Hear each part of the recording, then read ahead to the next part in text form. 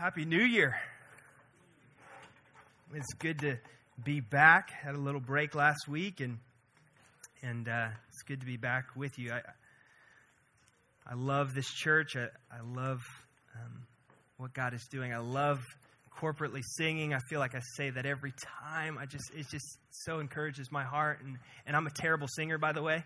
For those of you that don't know me, but I love just to sing with the body. It's so encouraging to my heart. And so it's a new year, right? New decade for those of you that have been sleeping the last 6 days, right? Some of you are like checking your watch. I don't know if you're seeing when I start preaching. You're like, what it is? 2020? Here we go. How many of you like New Year, right? How many of you like New Year? That's a good thing, right? Okay. I love the beginning. Regardless, I don't care what you think. I love the start. I love the freshness of a new year, 2020. This is like a new decade, right? And I know there's some debate on does it start next year, this year. It starts this year, by the way. And so I'm just ready for it. When I get out of routine and rhythm, also like I get crazy. Anybody else? Like you just get like I'm gonna grow my hair out, get a fuller beard. I'm just like I don't know what to do with myself, and that's what I found myself doing the last 2 weeks. I'm just out of it. I need to be back in it.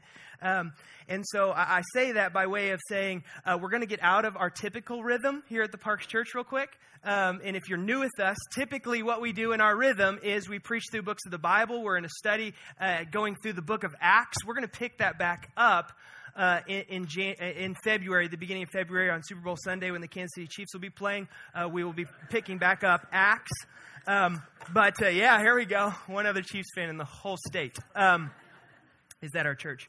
And so we'll be picking back up Acts. But we want, in the month of January, and we do this typically here at the Parks Church, so this isn't too out of rhythm for us. We want to ask the Lord and just laser focus in on what He's calling us to do and what He has been calling us to do. And the beginning of the year is such an incredible time to do that, both individually but also corporately. And so we're going to spend 4 weeks focusing on the one thing that Jesus has asked us to do, and we'll get to what that one thing is. But first, I just want to. And every time we do one of these series, I bring this. This is just a notebook I bring with me, and this is such a reminder for me. 10 years ago, and by the way, I'm not super nostalgic. This is probably the only thing I own that I've kept for 10 years outside of my marriage. But this sits on my shelf at home with some other books. And I bought this along with 2 other ones for Sam and for Aaron 10 years ago. And 10 years ago, in 2010, we moved our entire families, our lives, to the city of McKinney to start a church. And what would be now known as the Parks Church. The Parks Church has only been around a little less than 9 years. But 10 years ago, buying these notebooks really, one, because they were cheap, and we're like, hey, listen, we probably should write some of these things that the Lord is speaking down. Nothing super spiritual to it other than just like we need to ask and seek and write them down. And so 10 years ago began a journey of seeking God. What do you want? What are you calling us to be about as a faith community? And so many of you, I even look out here, a handful of you who are part of that journey, and many of you, your names are in this book because we were praying for you. Others of you we didn't know, but we were still praying for you. And every so often, and I mean like twice a year, I'll pick up this little book and this notebook, and I'll just flip through it, and I'll read through it.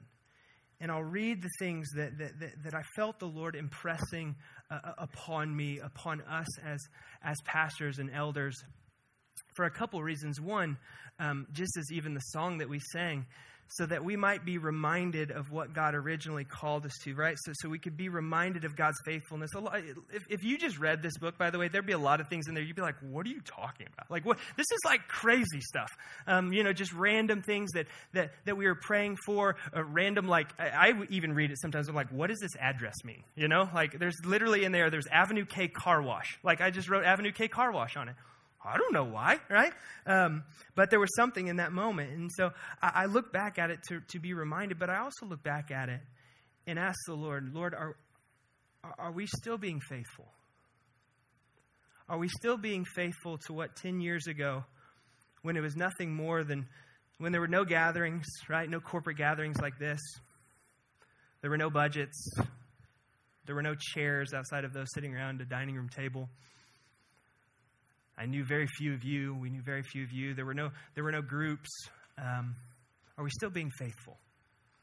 And oftentimes, we can reflect and we can go, God, yes, we are.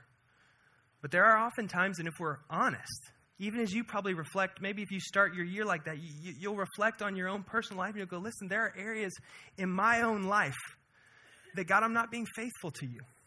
Anybody else there? Like, God, there are just ways in which I'm living, I'm operating that are not honoring to you. It happens individually, it happens corporately. And so, we really, this year there is so much going on at the Parks Church. There's so many exciting things. And I think in a vision series, if you want to call it that or whatever, everybody's just waiting like for the announcement, right? And it's like, okay, like the Hope Clinic or whatever. Like you're waiting for the announcement. Listen, we have some exciting things coming up, right? Like there are so many exciting things happening, right? Our building down the way off of the square is getting renovated and it's going to be happening in 2020. We're going to be able to open the doors to that to serve our community and serve this church, right? We're starting our new groups ministry in February, which we're going to start onboarding and registering for next week. Like, and those are just going to be incredible, right? Like, but I don't want, and I share those things up front because I don't want the point of even this talk to get hijacked by thinking, oh, it's about those things. It's about a building. It's about groups. It's about another program. It's about another ministry, as good and as great as those things are. What's the point of what we do? Where are we headed? Right? Like, and that's a good question to ask. And if you're new with us, this is like a perfect time for you to be joining the Parks Church, like coming in, peering in. And if you're kind of one of those people who are kind of like, okay, I mean, I kind of like what's going on here. I've seen it. I've been coming for the last couple weeks, months, maybe years for some of you, but you just haven't fully jumped in. Like, I think this series, I pray this series is so clarifying because I want to answer that question. Where are we headed? What is Jesus called us to be? And this is not talking about any other church. This is not indicting of the church at large. This is talking about the Parks Church. Where are we headed? And I think one of the challenges will be today is to hear where we're headed without the how. Okay? And I'm fighting, even in writing this, even in praying this, like, you're going to want to jump to like, okay, but how? And we're going to get there. Just not this week, okay? Right? Be with us for the next 3 weeks. We're going to get there. But first, I think we have to unpack some things. And one of the things that we don't have to wonder, one of the things we don't have to pray about, if you will, one of the things that even in this book, and I'm so thankful, even on the first page, the very first things that we were writing, the first thing is we know the vision and the mission that the Parks Church is called to. We absolutely know the call of this church. And you know how we know the call of this church? It's not because somebody pinned it in this. It's because of this. It's because Jesus himself has given the mission to his church, which he is the head of, right? And so I want you to go there in your Bibles to Matthew 28, right? You probably could have guessed that. Where are we headed? Right here. Where will we be headed this year? Right here. Where will we be headed in the next decade? Right here. This is where we will be.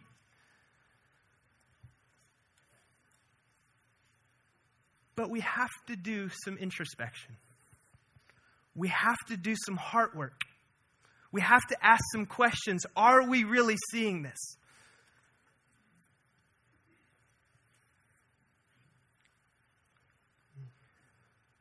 You see behind me, and Keith, you can go ahead and put it up. What will we be journeying through over the next 4 weeks is really an articulation of what we're going to unpack here in Matthew 28. But it's this statement. It's this statement that we will be kind of jumping off of, right? It's like, I'm terrible at sermon titles. I'm really bad at all of those things that we give like statements instead, right? So this statement, I want us to wrestle with. When we think about the Parks Church, when we think about us being part of this faith family, where is it we long to see the Lord take us? Where is it that we long to see God take this community individually and corporately? This is where we long to see. So if somebody says, what does it mean to be a part of the Parks Church? What does it mean to be part of that faith community? What I hope rolls out of our lives and our lips as well would be this statement, that we long to see God create in us whole life disciples being transformed by the way of Jesus. What we long to see all the people who call the Parks Church their faith family is that they would be whole life disciples being transformed by the way of Jesus. Why? Why would we spend 4 weeks talking about that? Why would we break Acts to pause on this? Because we believe that is exactly what Jesus calls us to. That's what we believe is exactly the mission he gives to the church. And one of the things I wrote very early on in that book was this, is that, listen, the vision and the mission of the church never change. It never changes. We constantly need to be reminded of it. You know, the things that change are strategy, philosophy, things like that. But the mission and the vision always stay the same. What is it, Kyle? Matthew 28. We'll start in verse 18. And Jesus, this is after his resurrection, and Jesus came and said to them, all authority in heaven and on earth has been given to me. That is, listen to me, that is the foundation by which we know Jesus can give the church the mission. That all authority in heaven and on earth has been given to him, right? Doesn't get any higher than that, right? He just said, all authority, it's mine. Every bit of everything, it's mine, it's under my domain, it's under my control, all right? So that's why we say, listen, whatever he says next, we'll follow with all that we are. We'll give everything that we are to that. And here's what he says next. Verse 19, this is the one everybody knows, right? Go, therefore, and make disciples of all nations, baptizing them in the name of the Father and of the Son and of the Holy Spirit, teaching them to observe all that I have commanded you. And behold, I am with you always to the end of the age. Okay, so verse 18 and 20 often get skipped, right? They often get skipped, but they are the foundation and the hope, all right? We can't skip those, all right? Verse 18 is the foundation. Then did you notice in verse 20 what he says? And this is really hopeful. Because listen, he goes, I'm with you always. Because we can hear, right, the Great Commission. We can hear the call. We can hear the mission and the vision of the church and this church. And we can go, wow, how do we do that? Wow, that seems daunting. Wow, that seems overwhelming. And those are all the right responses and all the right feelings. And Jesus goes, you want to know how? Because I'm with you. Because I'm not going to leave you. Because I'm not what we just sang about. I'm not going to abandon you. I'm not going to forsake you. I'm not going to go, okay, church, you've started, go. Now run, I've got to move over here. He's not that kind of God, right? He's a God who goes, no, I'm going to walk with you every step of the way. Listen, this idea of being a disciple, and let me tell you, the journey here at the Parks Church in this will be a messy, clumsy, awkward journey. It will. Can we just admit that? Like, we're going to get some things wrong. We're going to mess some things up on this journey. But listen, here's what Jesus is. Here's what the confidence is. Not that we've got it figured out, that Jesus goes, I'm with you. I'm walking with you. All authority in heaven and on earth has been given to me. So when you obey this command, I'm walking with you. So church, I'm going beside you. I'm going alongside you as you are faithful to be and to see what I've called you to see. What is that? Whole life disciples being transformed by the way of Jesus. Like, that's Jesus' call to his church, that we would be disciples. Jesus says, listen, come follow me. And he says to disciples, listen, anybody who has professed Christ is a disciple, right? Go make disciples. Right? That is Jesus' strategy for advancing his kingdom. The question, I like asking questions, by the way. Was he right? Is his mission, is his strategy, his missional strategy, if you will, in Matthew 28, 18 through 20, right? And the answer is always yes when Jesus is saying something. Yeah. If it is, if being disciples and making disciples is the plan, question, another, are we doing this? Are we doing this individually? Are we doing this corporately as the Parks Church? Or are we simply inviting people into church culture? Are we discipling people into churchianity and not what it means to being an actual follower of Jesus Christ? Someone who's a disciple being transformed by Jesus. What are we inviting people into? Are we making real disciples or just converts? You see, Jesus here talks explicitly and solely about making disciples.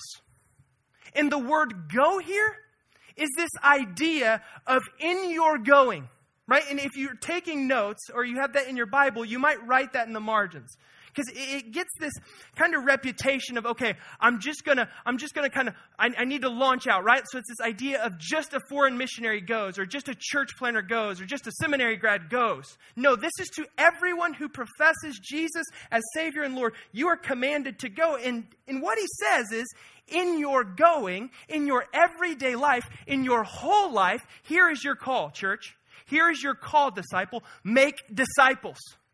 Make disciples.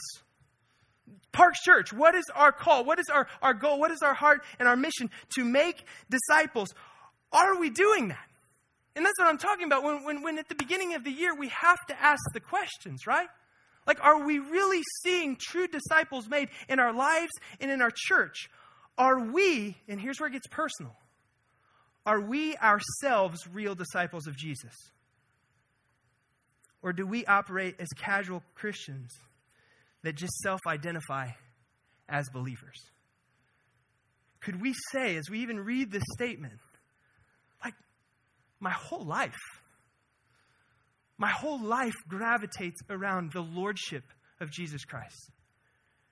Every facet, every fiber of who I am is surrendered, is given to Jesus. Listen, we as a church, we are praying, we desire, and listen, this has been a burning, I can tell you, from the elders to the pastors in us, that we would be so much more intentional and focused on fighting for true disciple making and true disciples to rise up in this church. You say, Kyle, wait. Are we just talking about discipleship? Like, are we just talking about a program? Here's the deal. And I've tried to stay away from the word discipleship just because it's such a used word. It's such a familiar word, right? We've rubbed up against. But listen, yeah, that's what we're talking about. We're talking about disciple making. We're talking about being disciples and disciple making. But what is discipleship? Let's talk about that. And I bet if I surveyed this room around what discipleship is, I would get how many of our people in here, I'd get that many different answers, wouldn't I? We need to have a common understanding biblically of what the process of being a disciple and making a disciple is.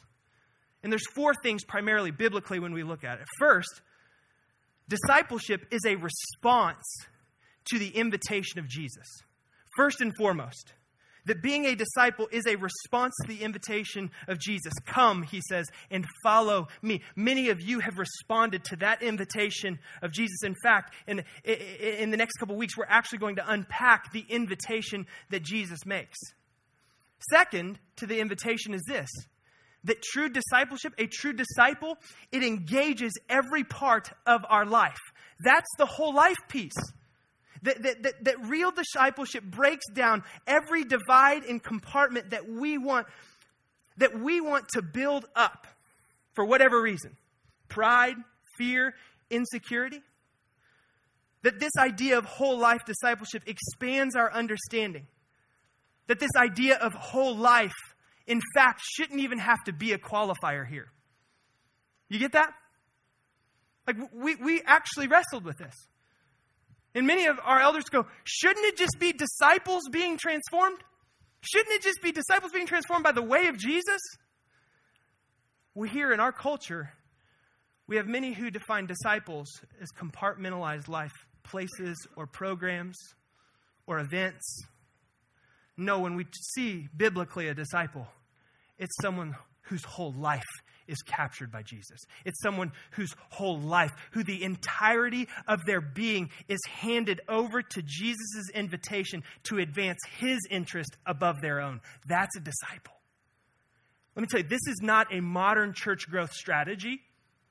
This is a biblical model of what we see, what it means to follow Jesus. It means whole life, surrender, everything. The question is, are we doing that?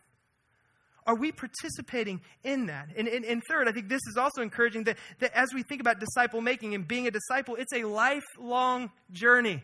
So we can all breathe, right?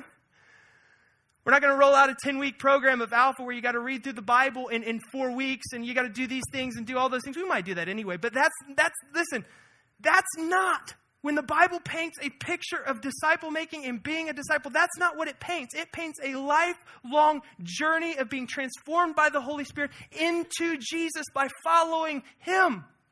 That's what it means to be a disciple. And then fourth, it's done with others. We're not alone.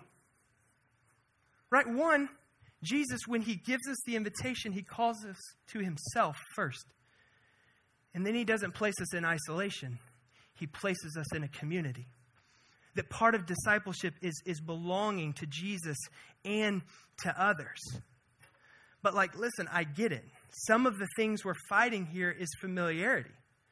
Some of it is the word discipleship or disciple is a tired word. But listen, we cannot, for those reasons alone, scrap the words. Those words are what our scriptures give us to define us as followers of Jesus. That we are disciples. And in the future weeks, we're going to define exactly what the word disciple and where it comes from. So we're not going to shy away from using those words. We're not going to shy away from calling ourselves to disciple making. Listen, we don't have a discipleship problem in our culture. You know that, right? We're all being discipled by different things, by different people, cultures, mediums, these things that we're being discipled by. What we have is a gospel, a whole life discipleship problem. That is what this call is. That's what this whole 4-week series is about us returning, about us coming face to face with the realities of Scripture and what God has called this church to be about. But there are some things that stand in our way. There are some things that stand in my own heart, these preconceived structures of how it's supposed to be done, right? And maybe even some of you are thinking through that right now. And I'm asking that the Holy Spirit will just, in my heart, in our life, tear those down so that he, the Holy Spirit, and the Word of God can construct what he wants to. Neil Hudson, he's a pastor and an author. He says this, and I think this is a great quote. He says, "The goal of disciple making is not to make us more adept in church life." It's not this goal, right? That's not what we're talking about. "Nor even more alert to the theological debates that may be raging in church circles. The goal is to enable us to live our lives in a way that reflect our Master's, that's Jesus, intention for the world around us." I long for that, right? I long for my life to be lived every day, every moment, as a witness of the Master, of the Lord that I profess, so that it influences, impacts, and serves the world around me, believers and non-believers alike. But we've got some confused areas. We've got some confused areas in this church, in my life, and probably in yours. And some of these confused areas I want us to unpack and talk about today. I want us to talk about some of these false frameworks maybe we have had mentally that's keeping us as a church and maybe individually from being a whole life disciple. And the first one is this, is that in a lot of churches, even within the Parks Church, the natural inclination in our culture, in our context is this, is a model of convert and retain. So track with me. We want to see people converted. We want to see the Holy Spirit awaken and illuminate people's eyes and hearts to the realities and the grace and mercy of Jesus. We long to see that. What happens, though, in this model is oftentimes that is the ultimate goal, and we try to get as many people into the reservoir as possible. And maybe for some of you say, what's wrong with that model? What's wrong with that model is what we just read in Matthew 28.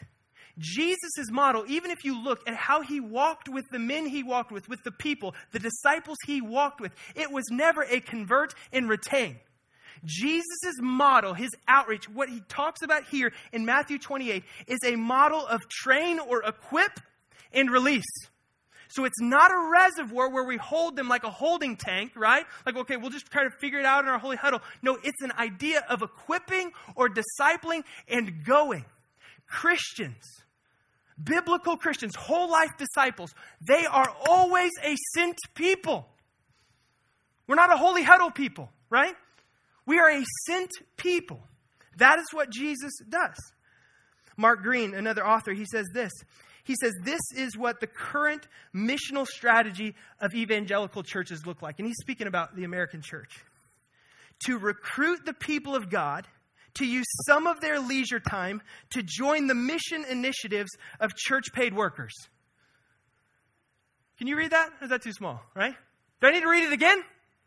Listen, that's what I knew growing up. That's what I saw. I'm telling you, that's what I was discipled in. That, listen, we come underneath the vision of the paid guys and gals, right? We support the professionals. They give us the vision, and we try to see how we can accomplish that and do that.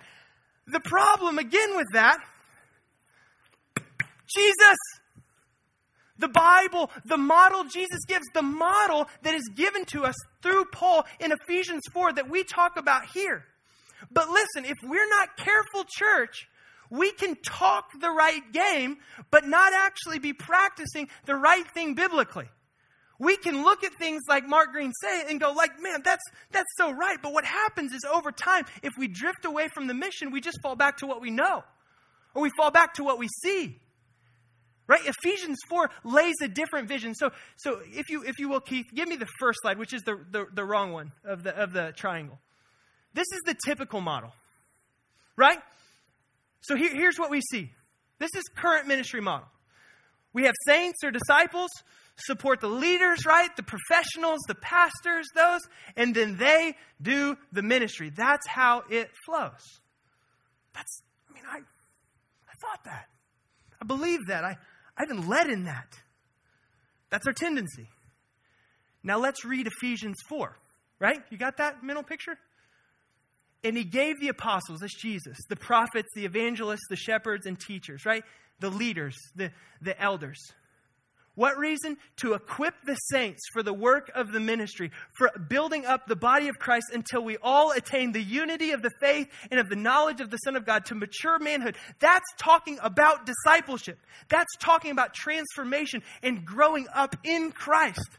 That's what happens when this model, the biblical model, is in place. So that, why? We may no longer be children tossed to and fro by the waves and carried about by the winds of doctrine and by human cunning and by craftiness and deceitful schemes, right? False frameworks. False things that have church clothes on them. That's what it's talking about. That we would be a mature body of disciples being able to identify those things and go, wait a minute, that's not how it works. That's not the model. That's not how Matthew 18, that's not the strategy Jesus gives. What's the strategy Jesus gives? Let's look at it. Right? It's not this. It's flipped. It is flipped. Everything in Jesus' ministry could be defined by that. Leave that up there for a minute, Keith. He flipped everything on its head. He even flipped tables over in the temple, right? Right? When he wanted to show his power and his might, he stooped low literally and washed his disciples' feet, including Judas. When he wanted to display his salvation, right? His redemption, his power, what did he do? He spread his arms wide on a cross. He flips everything upside down. And the model of how ministry, of how disciples making disciples is carried out, is this model. Right? That leaders, that we as pastors and elders, we see our role as one that equips us, the saints, the disciples, to do what? The work of the ministry, the mission of God. Right? That's the model. But it's so confused. Right? Like, do you feel that confusion? Maybe you'll feel it or sense it in this. This confusion around the gathered and scattered church. And again, I'm fighting to not get to the how, by the way. The gathered and scattered church. Listen, there is something so special and unique about what is happening here, what happens here. In fact, it's so unique that in Hebrews 10:25, the writer of Hebrews would go, "Do not neglect gathering together, as some of you have." And I'm just being honest at the beginning of the year. Some of you have neglected the gathering. Listen, it is damaging to your heart, to your soul, to your walk with Jesus. This is a beautiful place that God intends for us to be gathered, to hear from His word, to build one another up, to be commissioned, right? To be supported, to look around and go, listen, there are arms raised, and I know that she's walking through this or he's walking through this. I can come alongside you. Like this is a beautiful thing, right? The gathering is a place in our context currently where we can pull our resources together, right? Where we can pull our time, our talent, our financial resources. And we can say, listen, our community needs a clinic for the glory of God. And we can pull that together. And by God's grace, we can see that accomplished, right? So I'm not pitting these against each other. But the confusion happens, listen to me, the confusion happens when the gathered is the primary. When the gathered is elevated and seen as the only place where disciples are made and where disciples are sent out. Listen, this is a beautiful, imperative part. There's something else that lies under the surface to this mission and strategy of disciple making that Jesus gives. And it's the scattered church. Remember I said that Christians, we live as a sent people, right? We don't gather 100% of the time. But here's what statistics would say. 98% of us spend 95% of our time away from the church gathering. Think about that. 98% of us spend 95% of our time away from the gathering. Another way to think about it, we spend roughly 120 hours awake. 120 hours awake. Of those 120 hours, and this is a very generous amount, we spend roughly 10 hours in a gathering type setting. What are we doing with the other 110? You see, and if you can give me the other slide here. You see, what we have made the mission strategy from Matthew 28 often is about the gathering alone. Right? And so we can look at these dots and say, listen, this is solely where that mission's accomplished. And listen, I think that here at the Parks Church, our gathering is a beautiful, faithful expression done really, really well. But I still think even in our church, even in our minds and in our hearts, it's elevated to a place where the scattered is neglected. Where the understanding that we are a called and sent people to reach people as we go from here in our going. Matthew 28:19 says, right? In our spreading out, in our everyday life, from where we're an engineer, from where we're a student, from where we're a stay-at-home parent. In our going, we make disciples. And so listen, oftentimes this has been lost in the church because this becomes the sole priority and the sole place. I want to ask just for us, if we can, I know this is strange in church, but just to be honest, even like visually, right? Just to encourage one another. How many of you, honestly, struggle to connect and to understand how being a disciple impacts your day-to-day? How being a Christ follower actually influences, and I'm talking about that 110, right? Work, family, leisure. Like how many of you struggle with that? I'm raising my hand. How many of you struggle? Like let's be honest. Yeah. Listen, church, that's a reality. That's a reality. You just looked around, nearly every hand was raised. That is something that we want to be focused on and saying, listen, there are 110 other hours where we want to see Jesus swell up in our lives for the glory of God, but we struggle in understanding and seeing how that actually plays out. Listen, that's a journey I want to go on. I want to discover how this discipleship thing plays itself out in my marriage, right? Some of you are like, how do I fix my marriage? How do I fix this? Or how do I fix that? Let's focus on the main things. Because when we get these things in order, let me tell you what they overflow into. Marriage.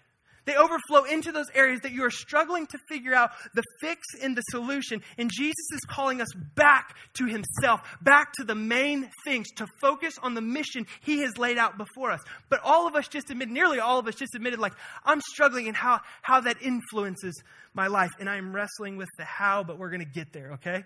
I'm not going there today.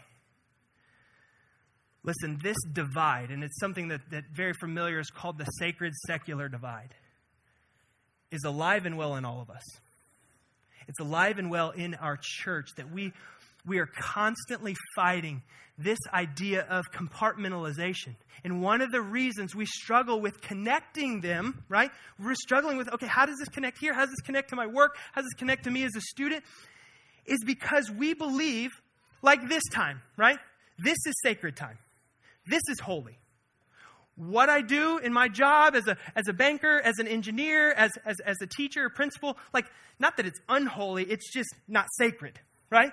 And we're not talking about sin, okay? We're talking about dividing these things in our lives where we see something as sacred and something as secular. Listen, as a believer, everything you are a part of, everywhere you go, everything you do, Matthew 20:18, in all your going, in everyday life, everything is sacred.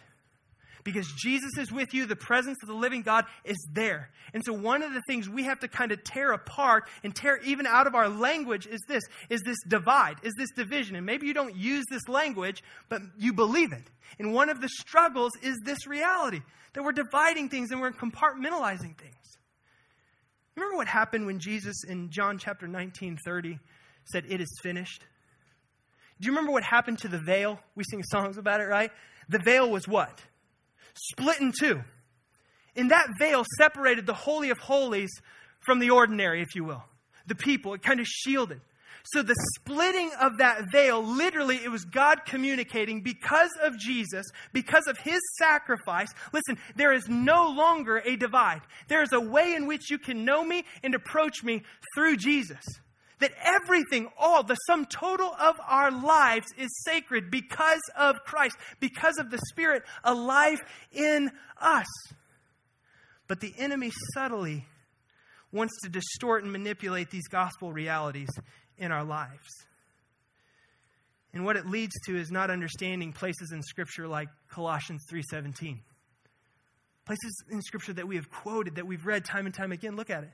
You know it. And whatever you do, right? In word or in deed, do everything in the name of the Lord Jesus, giving thanks to God the Father through him. Did you hear that? Everything you do. Your whole life. Every fiber, every facet of what you do and who you are is meant to be understood as holy, as sacred. Listen, as pastors and elders, we so often find people who have gone to church their whole lives, but still have no idea how to live out their faith in their home, their job, their relationships. They go to the gathering week after week and struggle to connect the dots between what they're learning in those other areas of life. Listen, what we want to endeavor as a community, over as long as the Lord gives us grace to do it, is to look at our whole lives, to see how the gospel of Jesus Christ affects what we do every day, day in and day out. In the mundane, ordinary moments, how are they connected to the mission and call of Christ? How is our inner life? How is it growing and flourishing? Is it growing and flourishing? What's our social presence like? I'm not talking social media, okay? Maybe I am talking social media, but I'm talking our presence in the world.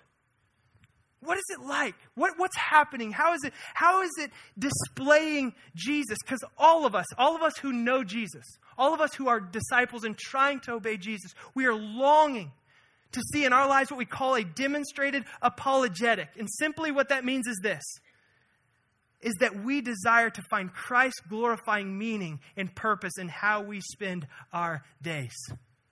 All our days. All our lives. Is that what you desire? Is that what you want? Like that's what I want. I want to figure out how not to waste my life, as John Piper says. I want to figure out how not to waste our time as a church and as a community. But how do I know that? How do I know that? How do I know what it looks like in my family, in my work, in my leisure, in my church? It surely can't be more programs. Right? I'm not telling you, hey, just jump in the groups ministry. Like, those are all vehicles and they're all great. How do we know that? See, Dallas Willard, he says there are 3 goals of a disciple. There are 3 goals. The first is this: be with Jesus. Be with Jesus. He says the second, become like Jesus. And the third, he says, is and do what Jesus would do. Right? We're not bringing back the bracelets, but it's still a good thing. Like he said, you want to know what whole life discipleship looks like? It looks like a life consumed by those things. Starting with the first and most important, of being with Jesus. Being with him. You want to know how? Right? Don't wait till next week. Right? Don't wait. Well, the guys will give you the answer. Right? Weeks 2, 3, 4. Like, I'm waiting on those, right? No. Be with him.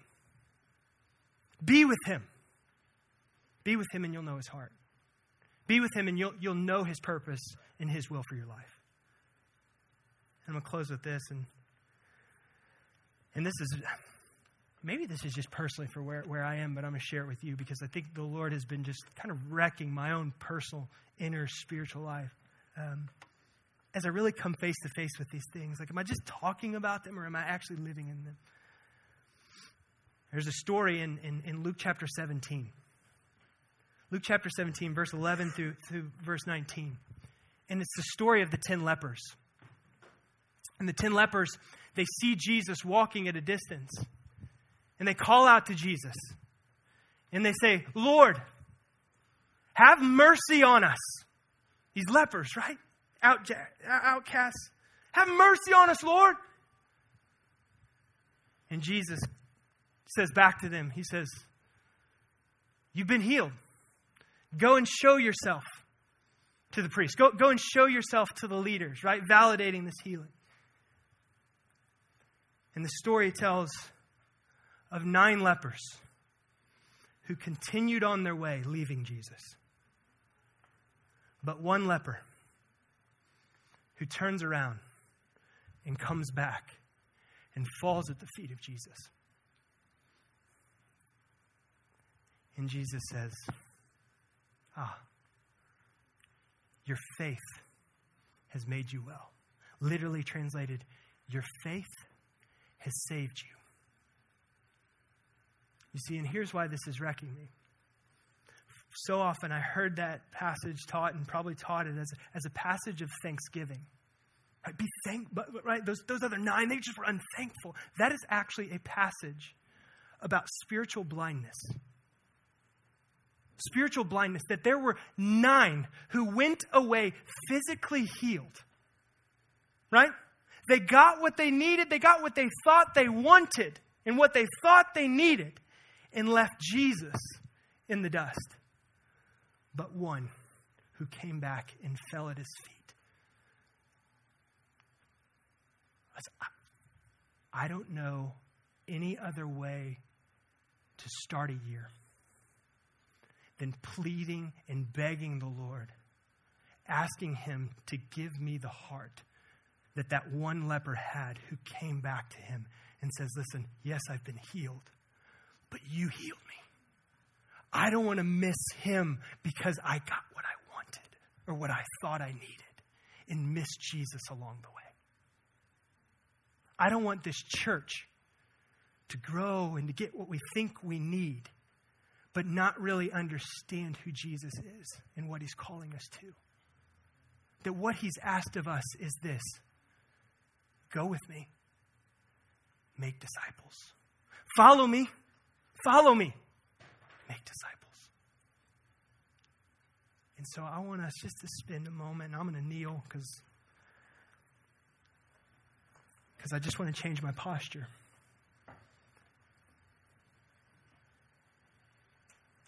That the beginning of being with Jesus is changing my heart's default. Not me changing my heart's default, but the Spirit changing my heart's default. From a default of pride and self-sufficiency to a place of humility, to a place of brokenness, to a place of me going, I can't do it. So we're going to take a few more minutes. You know why? Because it's worth it. It's worth pursuing Jesus. If you need to go, go. But I want us, the first Sunday of 2020, we have heard the call. We have heard the mission that Jesus has given us personally and corporately, but we're going to be with Jesus.